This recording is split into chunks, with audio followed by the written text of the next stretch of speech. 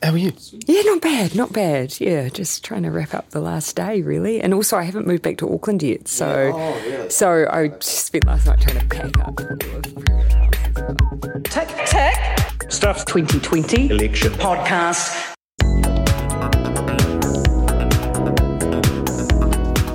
Haere mai, welcome. This is Tick Tick, Stuff's 2020 election podcast for Saturday, the 8th of August. I'm Adam Dudding. And I'm Eugene Bingham. Tēnā koutou katoa. 3 times a week, usually on a Tuesday, Thursday and Saturday, we'll be bringing you the news and some of the more unusual things about this general election New Zealand is embarking on. And then we'll slow things down to focus on one particular topic. There are 42 days until the election. As you may have figured out from the top, Labour leader and current Prime Minister Jacinda Ardern sat down for a chat with our colleagues, Andrea Vance and Luke Malpass. This is the first of our extended interviews with party leaders. That's right, we've basically handed over the mics for this show, so we'll get to that very, very soon. But first, Eugene, what's happened this week? New Zealand's 52nd Parliament, done and dusted, all wrapped up. So the final pieces of legislation were pushed through, including the ability to charge some returnees for quarantine, a tenancy law, changes to the way vaping products are marketed and sold, and the scrapping of a law which prevented family caregivers of disabled people from taking legal action over discriminatory pay policies. There were also valedictory speeches from MPs who aren't returning. For a variety of reasons, 18 MPs packed up their pencil cases for the last time on Thursday and won't be coming back. The rest of them, well, that's up to you, the voters. You've got to decide who's going to be coming back after the election. The other thing that happened was what's called the adjournment debate, which is where MPs take the chance to say a lot of thank yous and speak about what they get up to over the past 3 years and to tell the country how good they are and how the other lot are no good and, i.e., vote for us. Funny you should say packing up your pencil case, because there are lots of school metaphors used around Parliament this week. At Thursday's 1pm coronavirus briefing, Health Minister Chris Hipkins kicked things off with, "Welcome to the last day of school." And Stuff's own Henry Cook started the day on Thursday with this tweet: "Parliament buzzing with the last day of school energy. I am eating 4 hash browns." And what did he think of them? Well, asked by a fellow tweeter to review them for flavour and crunch, he reported, "Copper's hash browns f***ing rule. 10 out of 10 for both." Jeepers. Coppers is Copperfields, the parliamentary calf, and it's fair to say that Henry's tweet generated a lot of love for their Kai. All this making me hungry. Let's get back on track with what happened this week. National did a bit of a U-turn on previous policy and said there would be no tax cuts if they came into government. They also announced a tranche of infrastructure work that they would go ahead with, including a big Wellington roads package with promises of tunnels and things. Yeah, there's a bit of a barb which gets thrown at Judith Collins where people say, "You're only about the roads," but she seems to be embracing it in much the same way she took on the Crusher Collins moniker. A News Hub reporter asked her at one of the announcements this week, "How many tunnels have you announced?" Half joking, half, "No, really, we've lost count. How many?" To which Collins replied, "Not enough." In coronavirus news, and in a scene from elections past, a couple of former Prime Ministers, Sir John Key and Helen Clark, weighed in with their thoughts about what should be happening at the borders. So far, the government seems very reluctant to ease restrictions, but other parties, notably National and ACT, want changes.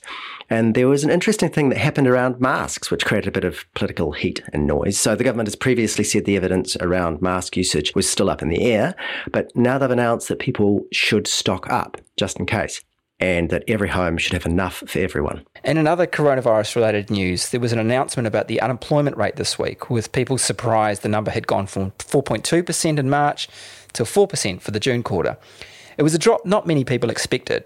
And when people did some digging to see what was beneath the figures, there was a lot of evidence of what's called underemployment, which is where people simply don't have enough work, many because their employers have pulled back on hours and things. Right, that's it. On with the show. Hang on, just a minute. I was on Twitter and I noticed there was a bit of a reaction to the thing we did about political book sales on Tuesday, where we quoted those Nielsen BookScan numbers. So a few people were, frankly, freaking out because we'd revealed just how few books it takes to be defined as a bestseller in New Zealand. On the other hand, 2 authors said it made them feel a bit better about the number of units they'd shifted back in the day. Hey, just on that, a quick clarification. We said that Michelle Hurley was the publisher of Michelle Duff's Jacinda Ardern book, which is a bit confusing. The publisher was actually Jenny Helen, but both Jenny and Michelle are publishers with the publisher Allen & Unwin. So I think we haven't started a world war or anything. Okay, that's it this time. Unless you've got any other interruptions, Adam? Well, actually, yeah, I do. Sorry. I want to hold you to account. You said on Tuesday that you were going to chase up Orange Guy to get him to come on the show to talk about the voting rules and other electoral stuff. Yeah, and referendums. Referenda. Ha! Stop right there. Thanks to Stuff's eagle-eyed editor-in-chief Patrick Crewdson and Orange Guy, we've got the definitive word on this one. It's referendums. That's what Orange Guy's ads say. Patrick screenshotted it and sent it to me. Evidence. I don't really care. For me, there will always be referenda. In fact, I want to have it out with the Orange Guy about that. So, where is he? Yeah, still chasing him. He's quite elusive, actually. I tried a bunch of emails, orangeguy@aol.co.nz, something like that. I just can't seem to find him. Really? He's all over the telly and online. I saw a picture of him on a bus stop lounging on a couch with his dog and stuff. He really didn't look so busy he couldn't take our call. I'll keep trying because it would be really good to talk to him, I reckon. Right, Eugene, we better hand over to Andrea Vance and Luke Malpass. G'day, you two. Good morning. How are you? Very well. We're good. So you guys sat down with Jacinda Ardern. Can you just set the scene for us a bit? Well, we are sitting in the darkened Beehive studio. The Prime Minister was late, having wound up her last caucus, finishing off bits and pieces and getting final sort of party sign-off for various bits of the campaign platform. She was straight down to business, and she came down with the handbag. Advisor sat in the corner, and we were into it immediately. There was no nonsense, was there? No. She's a woman on a mission. When she arrived, she also said that she'd been very busy because she's been packing up. She hasn't left Wellington. She hasn't moved back to her home, to her electorate in Auckland. So she's been packing up Premier House, where she lives just up the road from Parliament, all the boxes and all the usual stuff that goes with packing. So not just dealing with a health crisis, economic problems, COVID-19, running an election campaign. She's also trying to move house as well. One of the things that you asked her about in an interview was around child poverty. Can you just give us a little bit of a quick background about why that question mattered? Well, so child poverty was a key plank in her election campaign in 2017. Now, Labor set out 9 sort of criteria on which child poverty was mattered. 7 of 9 of those have improved, but the key one, which is material hardship, which is what most people would really consider when you're talking about child poverty, has not improved. Right, we'd better get on with it. Take it away, Andrea and Luke. Welcome, Prime Minister, and thank you so much for being here. Kia ora, thanks for having me. How's it going? It's the last sitting day of Parliament today. Yeah.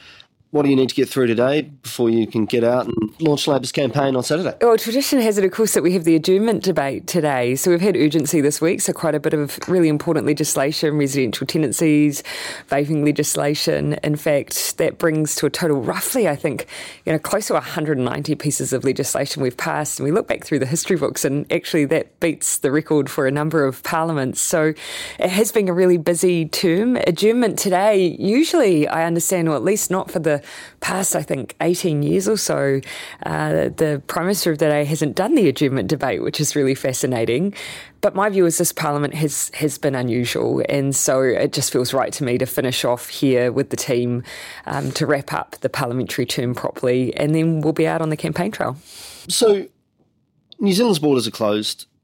A pandemic is sweeping around the world. Global economic forecasts are grim. In New Zealand, however, life is a variation on normal. This is the COVID election.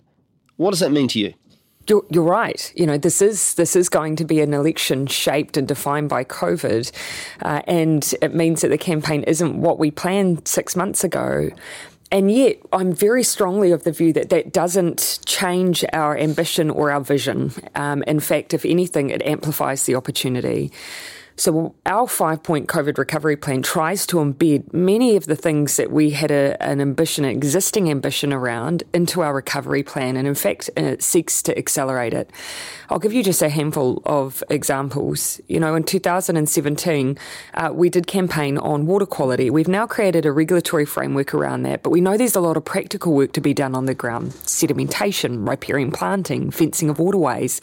It makes sense then in a world where you're trying to create jobs to then invest directly as central government into jobs that help accelerate that work. Are there a lot of jobs involved in that sort of thing? Well, our Jobs for Nature scheme does have a lot of work around supporting the restoration of waterways. So, yeah, actually, it can be quite labour intensive, some of those roles. Likewise, and it'll look different in different places, but in Tairāwhiti, it's, for instance, making sure that you're managing erosion. And so it has a double payback, really. I'd say the same for climate change. You know, this is a chance for us again to accelerate that ambition. You're seeing recently we've put money into a business case for pumped hydro. We want by 2035 to have entirely 100% renewable electricity generation. New Zealand is really blessed with our natural resources, and that includes our wind, our sun, the way that water can generate energy for us. If we are able to move to that 100% renewable, that opens huge opportunities for our brand, but also for transitioning, for instance, some of our transport fleet, many other opportunities. So that this really, COVID, yes, isn't what we planned, but it doesn't mean we have to diminish our vision and the opportunity that we have to actually do things differently in New Zealand. You mentioned the 5-point plan. I thought maybe for people who are listening and don't know what that is, to talk a little bit more about, just really quickly tell us what the 5-point plan is. Well, again, the 5-point plan is about our COVID recovery and rebuild, and the first plank of it is just investing and supporting our people. That's all around what the wage subsidy has done to keep people in employment. We've seen recently our unemployment stats showing the impact that's had, but it's also investing in trades and skills, making sure that people who are out of work have support to get into further opportunities. The second plank is jobs. So that's that investment in infrastructure. We're hoping to create 20,000 jobs from those projects, and also the Jobs for Nature scheme. But it's not just any jobs. We want them to be valued jobs that make a difference for New Zealand.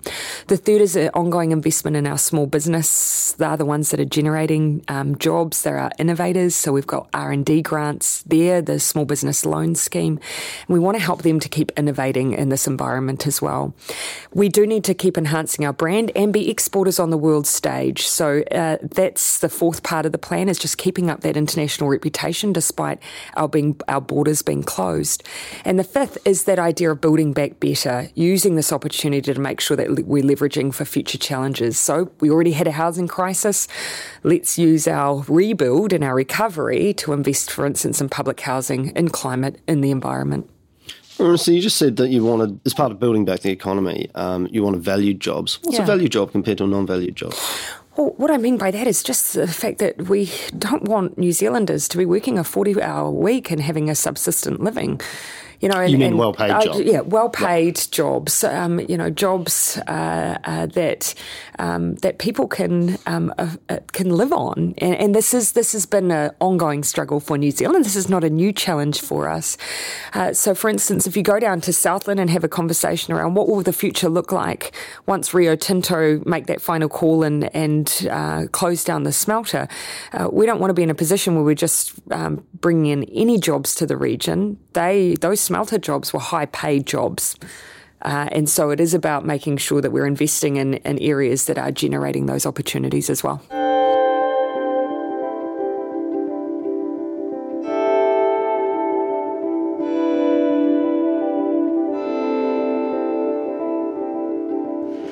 Okay, so we've heard from a number of prominent New Zealanders like Helen Clark and John Key, Rob Fife and Sir Peter Gluckman that keeping the borders closed long-term will cause huge damage, we know, to the economy, but also to social well-being. So can you expand on what the long-term plan is to repair the economy and to start to open up again as the rest of the world is beginning to do? And when can we start to see that? When do you anticipate that happening? And this is where New Zealand is in a really unique position. Our economy is one of the most open in the world, and that is because our borders have played a really key part in keeping New Zealanders' health safe. And therefore, as a consequence of that, domestically we've been able to get back to a relatively normal state. There are sectors that are paying a higher price, though. And that's not just tourism. There are those where they are reliant on international skills to be able to continue operating. Now, border closures don't mean that we can't continue to allow access to that that workforce. So just this morning I was having a call with some of the very individuals you named around how do we balance those border controls while still giving access to skilled labour that actually then are leveraged for creating other jobs in New Zealand. And where did you get to on that call this morning? Well, actually, we already have a system in place at the moment which has an exemption regime where you don't have to be an existing visa holder, but you are deemed to be someone that is going to create those other opportunities, or a sector will close down if you can't come in. What I think we need to do is keep stress testing that it actually is bringing in, having the intended effect. Probably what we need to do is start thinking in terms of numbers. We've got roughly 7,000 in terms of capacity, big chunk taken up by our citizens and permanent residents. What's a reasonable proportion that should be going to keeping the economic well-being of New Zealand ticking over as well? So that's, I think, that's a bit of work that we need to keep doing. We've got those exemptions. There's probably a bit of a room for us to refine them. So is that looking like a trade-off between perhaps opening more isolation facilities or managing the flow of New Zealand citizens back so you make more room for skilled workers to come in? The vast majority are always going to be citizens and permanent residents because we have an obligation to allow our citizens to come home. This is their legal place of residence. This is the only place where they have full entitlements and the ability to live long term. So we can't create that barrier. But it is about saying, well, look, within that, what kind of capacity can we create for those other advantages that exist? Because we are in a unique opportunity. Our film and screen sector is fully operational when in other places, in some cases, it won't be. There are chances here for us to build innovative sectors because we are fully functioning. And so let's use that. I don't want to do that at the cost of citizens, but I do think there's probably a bit of growth that we can allow in that space. We do need to do it safely, so there will be limits. We've got the equivalent of the town of Kirikiri in isolation at the moment, so we won't be able to have, it's not limitless without there being risks. So it's about getting that balance right. So do those sectors need to start bearing the cost, perhaps, of bringing in some of those skilled workers? They already do. If you're coming in through the exemption regime, you are picking up the cost, but there is a cost that we still bear the burden of, and that's primarily the health checks. We do need to maintain a really tight standard there, and so that's something that we have to maintain that rollover. Just to follow up on Andrea's point about opening up. Now, earlier in the week you said, look, 28 days, no community transmission in Australia, then we'll have a look at it. Well, it's one of the criteria. One of the criteria, right? Mm-hmm. Whenever Australia gets to that point, which at the moment, who knows when it'll be, months away at least, when Australia gets to that point, will New Zealand be ready to go? Yeah, so we've already got the framework. We were already negotiating it, and we're still doing that groundwork because, of course, we do hold hope that our cousins will be in the position to be able to do that. No one wants to see what they're experiencing right now. Have you spoken to Daniel Andrews, the Premier of Victoria? Not for some time, but I definitely did during lockdown, and in fact, even when we were coming out. So a couple of times I've spoken to Dan. I've met him before, so we had that existing relationship, and it's devastating to see what's happening in Victoria. And so, yes, we've got that framework there. Will I be ready to go at a time and a place when they're ready to go? But we do just have to be so cautious because you can see how easy it is, just a handful of cases, and then before you know it, you've got 700 a day. And just to go back to the original question, do you envisage New Zealand staying closed until there is a vaccine? Because the WHO have said that there may not be a vaccine, and other experts are saying that COVID may never go away. So there are a range of different, but there is a lot of emphasis on the vaccine as being the defining feature, but actually there are a range of other factors. For instance, very little emphasis is often put on treatment, whereas actually effective treatment for COVID would, of course, make a huge difference, as would further ongoing developments around testing regimes and knowledge and evidence around testing regimes. The difficulty, of course, being the reason we don't rely on those solely is because the time it takes for someone to become symptomatic, or the fact that if you test too early, you may not pick COVID up. So a combination of some of that ongoing research and evidence, though, treatment, even what happens with the cycle of disease. We saw SARS followed a very particular seasonal pattern. We haven't seen that with COVID yet, but all of these things would make a difference. So the vaccine is one, a very powerful game changer, but not the only one. So there's a wee glimmer of hope then. So if treatment does, for those of us looking to get out, there is a chance that we don't necessarily have to wait for a vaccine. It would not necessarily solely be about vaccine. There is still some conversation over whether or not we'll see rates of COVID and transmission come down, the impact of testing that is faster, more reliable, and information to accompany that treatment. Combination of these things could all make a big difference.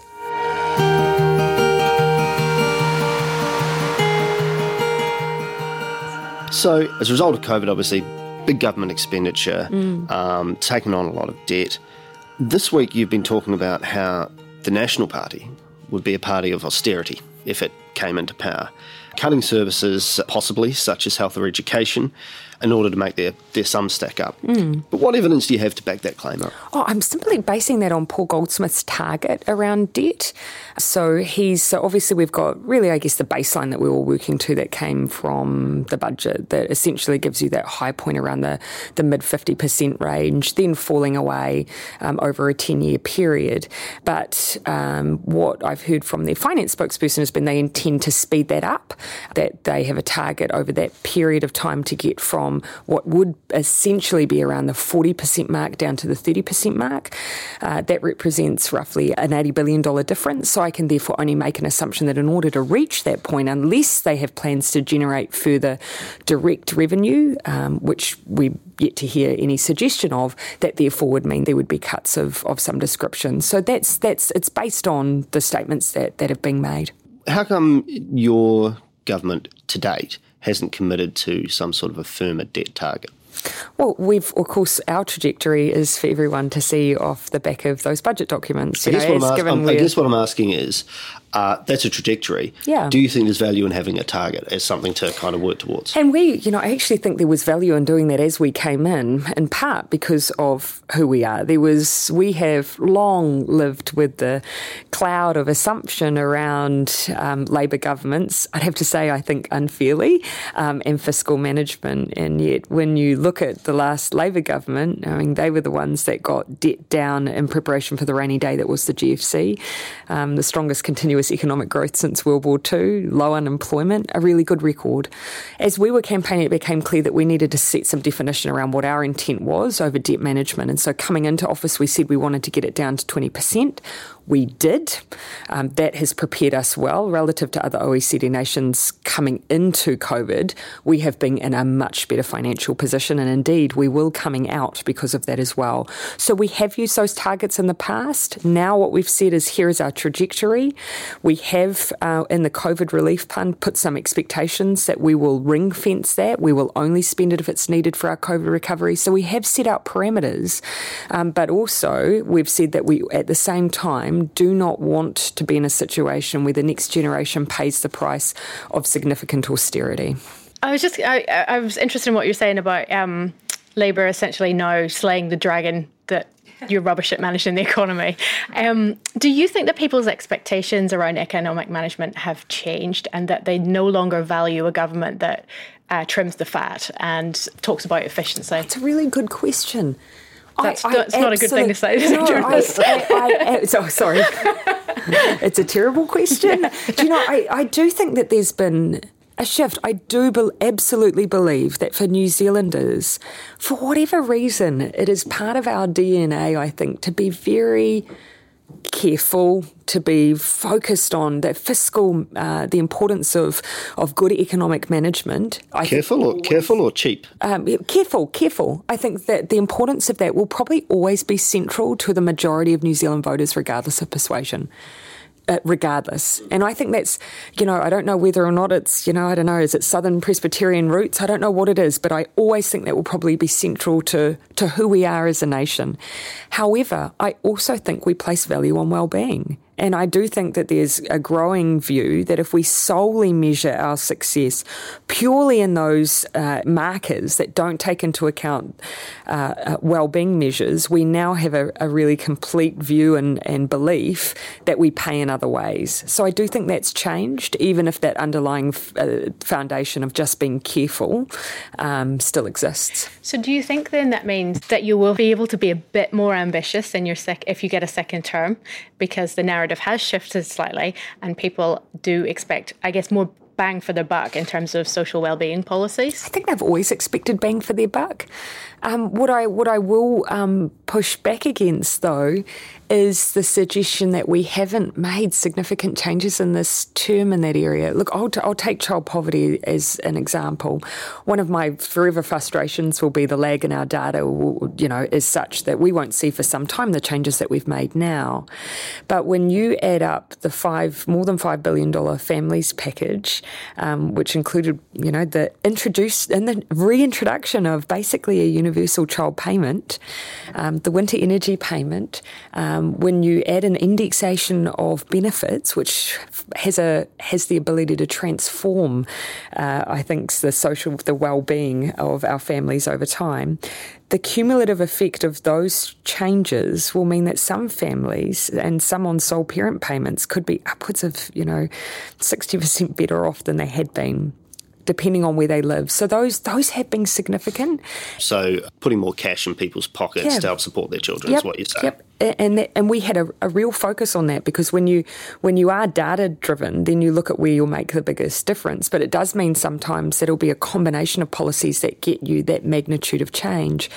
But because it isn't in one go, one policy and one budget, sometimes that cumulative effect is lost. So my view is this will be a government that will make a significant difference to things like child poverty, even if it may not always have been through that one moment. I know it's fair to say that you met the targets that you set, I think, in February on child poverty. On track. It's a bit too early to say, just because of the lag from the household surveys. But I think it's probably fair enough to say that some of those gains will be lost because of COVID, and probably more children will be materially worse off. Particularly material deprivation.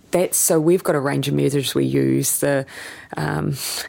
Almost the distortionary effect of just using income is because it's a relative measure. If everyone's worse off, then that affects your child poverty measures. That's why the material deprivation one is so important to us. It tells us, of those basic things that you expect every family to have, do they have them? And that is where shocks like this really show up. And so, again, it'll take us a while to see it, but we've anticipated, which is why we move straight away to extend things like food in schools, because those material wants, basics like food, we wanted to respond to what we anticipated would happen, because we can learn from the GFC and we know that had an impact. It's fair, though, to argue that kids are still going to school without shoes, they're still going without glasses, they're still hungry, you've still got families living in garages. Are you frustrated that you haven't managed to fix that quickly? I'm not finished. So that would be the one thing I'd say is I'm never going to be satisfied if there's any child who's living in circumstances that actually, frankly, New Zealanders would be ashamed of. So I absolutely, there is more work to do. I don't think I ever believed for a moment that we would be able to, in the 2 years, 10 months we've been in, create change that has been compounded over a series of decades. But I do believe that we've created the framework, the groundwork that was needed. And as I've said, some of particularly sole parents are substantively, more so than any government we've seen in decades, better off through the changes that we've made. But I do want the chance to keep going.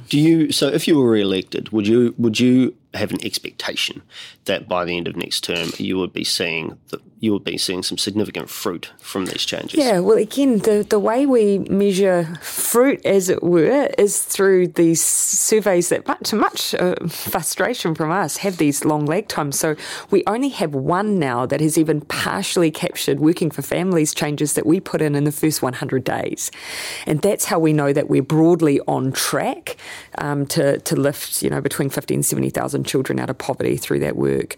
That doesn't take into account the $25 increase in main benefit rates that we've also introduced.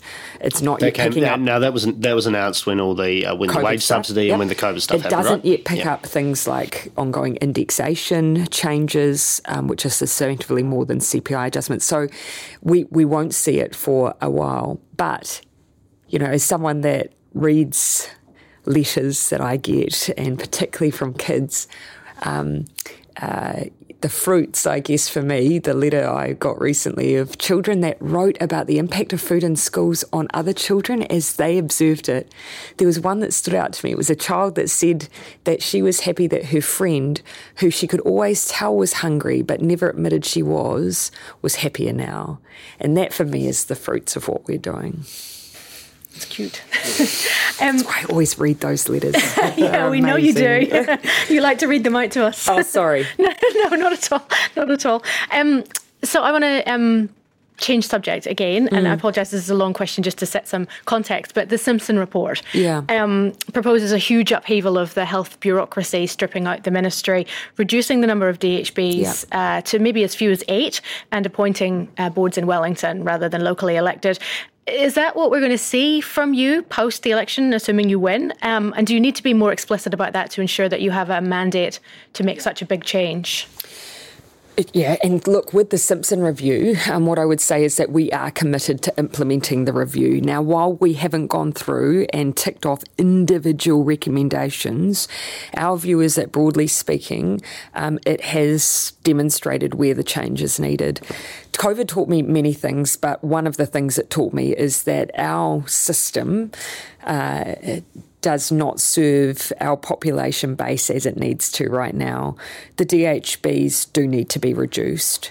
We do need to make sure that every community is well served with the experience on boards. And look, we have some fantastic serving DHB members, but in other areas we haven't always had the mix of skill sets that are required for such an intense governance expectations. Prime Minister, did that become apparent to you when early on the information flow out of the DHBs on just how much kit they had? And yes, that was one. Was that one? What were some of the other things that some of it really was made beforehand. Yep. Even the fact that, for instance, no one will believe it's right that where you live in New Zealand depends on the variation or the quality of the experience you have in the health system, and yet that's one of the issues that we have. No one would think that it's right that if you're Māori in New Zealand, just by default, your health stats will be worse on almost everything, except with the exception under cancers of melanoma. That is it. And so no one, I think, thinks that's reasonable, and yet our system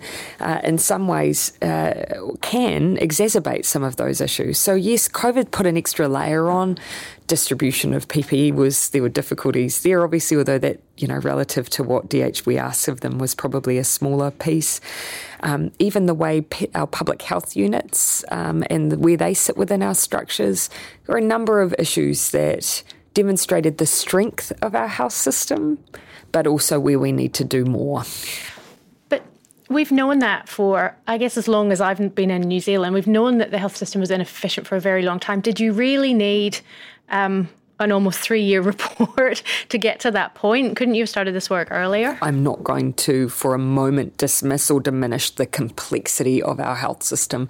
I actually do not believe that we could have done adequate justice to this work had we tried to do it ourselves, particularly because it's only natural that when you work within the system, you choose to be fairly defensive of it. We did need something, a group, I think, that had the expertise and the willingness to bring a lens of, criticism that we might not have been able to do had we let it out of the Ministry of Health, which are full of fantastic people, but just a bit of distance helps.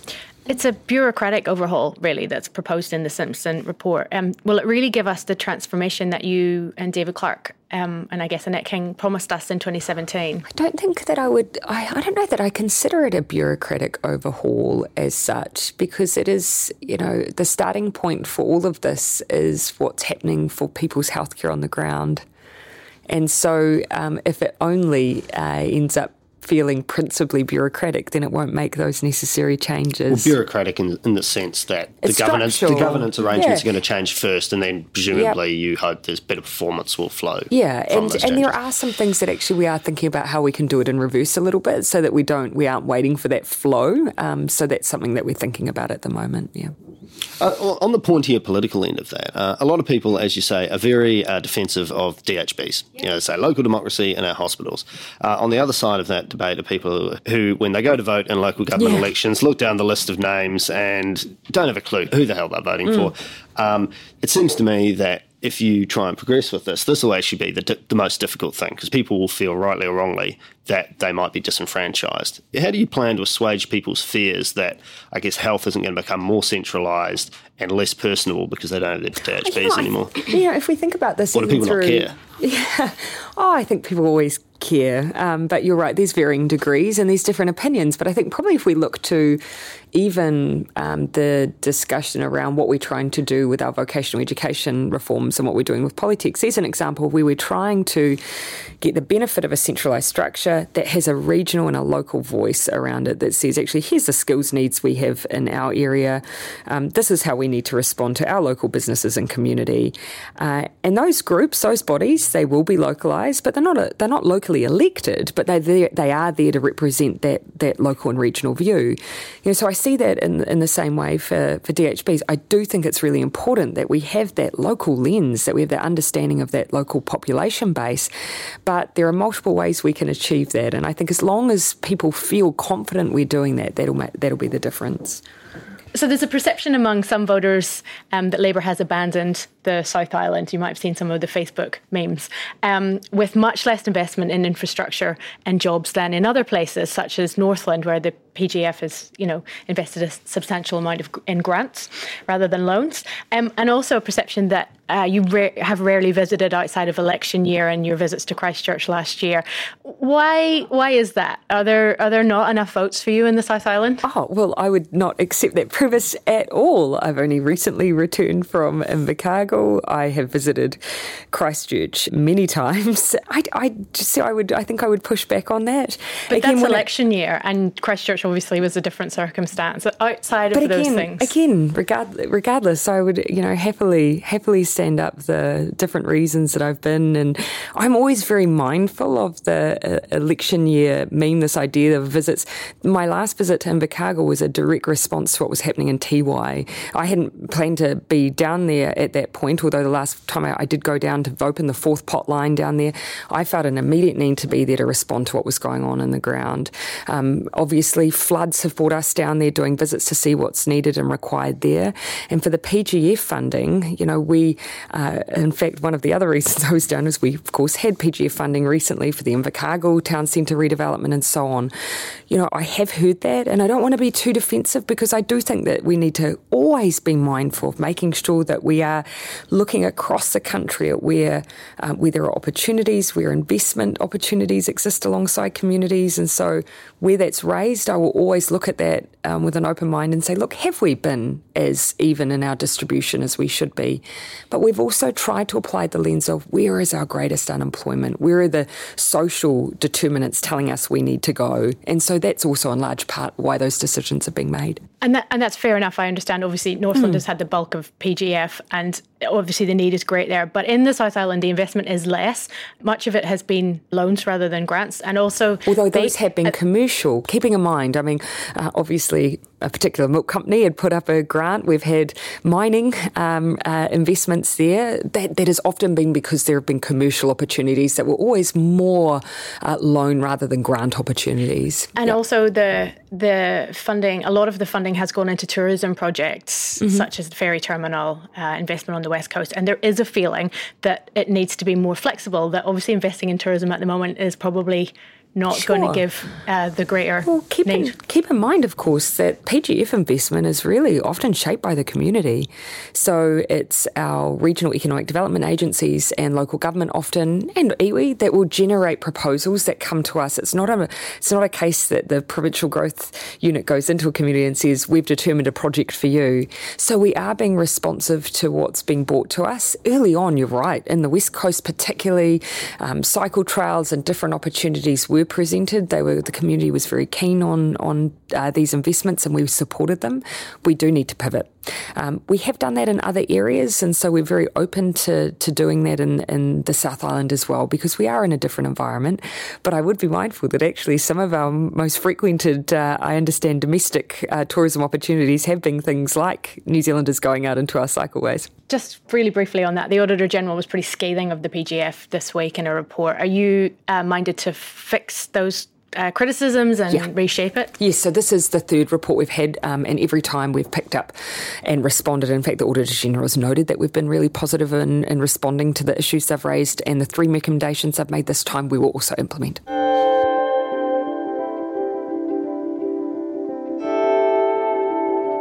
You didn't get a capital gains tax up. Light rail in Auckland hasn't started. Kiwi Build was reduced to a shadow of its original ambition.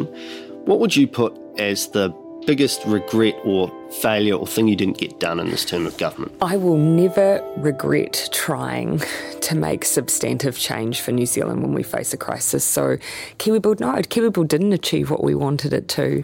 That still hasn't stopped us having the largest government building program since the 1970s. And I do think we were right to say, actually, let's scale up that investment in our state housing. So we've grown that ambition even from where we started when we came in. You know, we were talking about 6,400 houses. We're now talking about 18,000 places by 2020. So sort of Kiwi Build was sort of put to one side and you said, actually, we're better at doing state houses. Let's put our energy into that. Yeah, we did reorientate, and I think we responded to what we saw. We responded to the lessons we learnt. I don't regret trying, but we also have to be willing to change. And, you know, it wasn't working, so we did change. There is still a role for it, and it still is building houses, and it is still providing first home buyers opportunities they otherwise wouldn't have. But, you know, we've always got to learn, but we've always got to be willing to try as well. I guess some commentators have called it the policy-free election, even though the campaign hasn't started. We haven't even launched the campaign yet. I was going to give you the chance to rebut that, and clearly you just did. Yeah, I do feel quite strongly about that because, you know, we're 6 weeks out. The House is still sitting, we're still governing, and we will do until the day of the election. There will be policy. The one thing that I have put some caveats around is just we have just spent an enormous amount investing in New Zealand in our recovery and rebuild. That does mean that it will have an impact on the policy program, but there will be policy. Thank God for that. Last one, just the last one from me. There seems to be both a sense of collective relief, but also a minor level of sort of collective trauma, if you like, from the lockdown and what the whole community, what the whole country has gone through. I was actually just wondering, how have you personally found the experience of going through that and coming out the other side? What are the things that you've been surprised by, and what are the things that you found the hardest? I think probably I would say that I don't feel I've come out the other side yet, because COVID will be with us for a very long time. And so the management of our health and our economic response is still there every day. Every day I get a text message in the morning telling me how many tests we've had, how many cases we have, where they are, the details of them. Every day I'm pushing on what we're doing around surveillance and community testing. I can tell you every detail of the positives that we've had on those offshore centres because the management of this is ongoing every single day. So I can't reflect on that yet because I'm still in the middle of it. Well, that about wraps it up for our first Leaders interview of the campaign season. Prime Minister, thank you again for being with us as the campaign gets underway. That's the Tick Tick podcast for Saturday, the 8th of August. I'm Adam Dudding, he's Eugene Bingham. They were Andrea Vance and Luke Malpass. Thank you to Jacinda Ardern, Jack Price, Catherine George, Patrick Croods and John Harteveld and Carol Hirschfeld. You can find us on all the podcast platforms, and if you want to get in touch with us, you can email ticktick@stuff.co.nz. And if you want to support Stuff's journalism financially, you can find a link on the Stuff website, stuff.co.nz. That is the end of our first week of the Tick Tick podcast. Thank you for all your support. We'll be back next week on Tuesday, 5 a.m. Ka kite anō.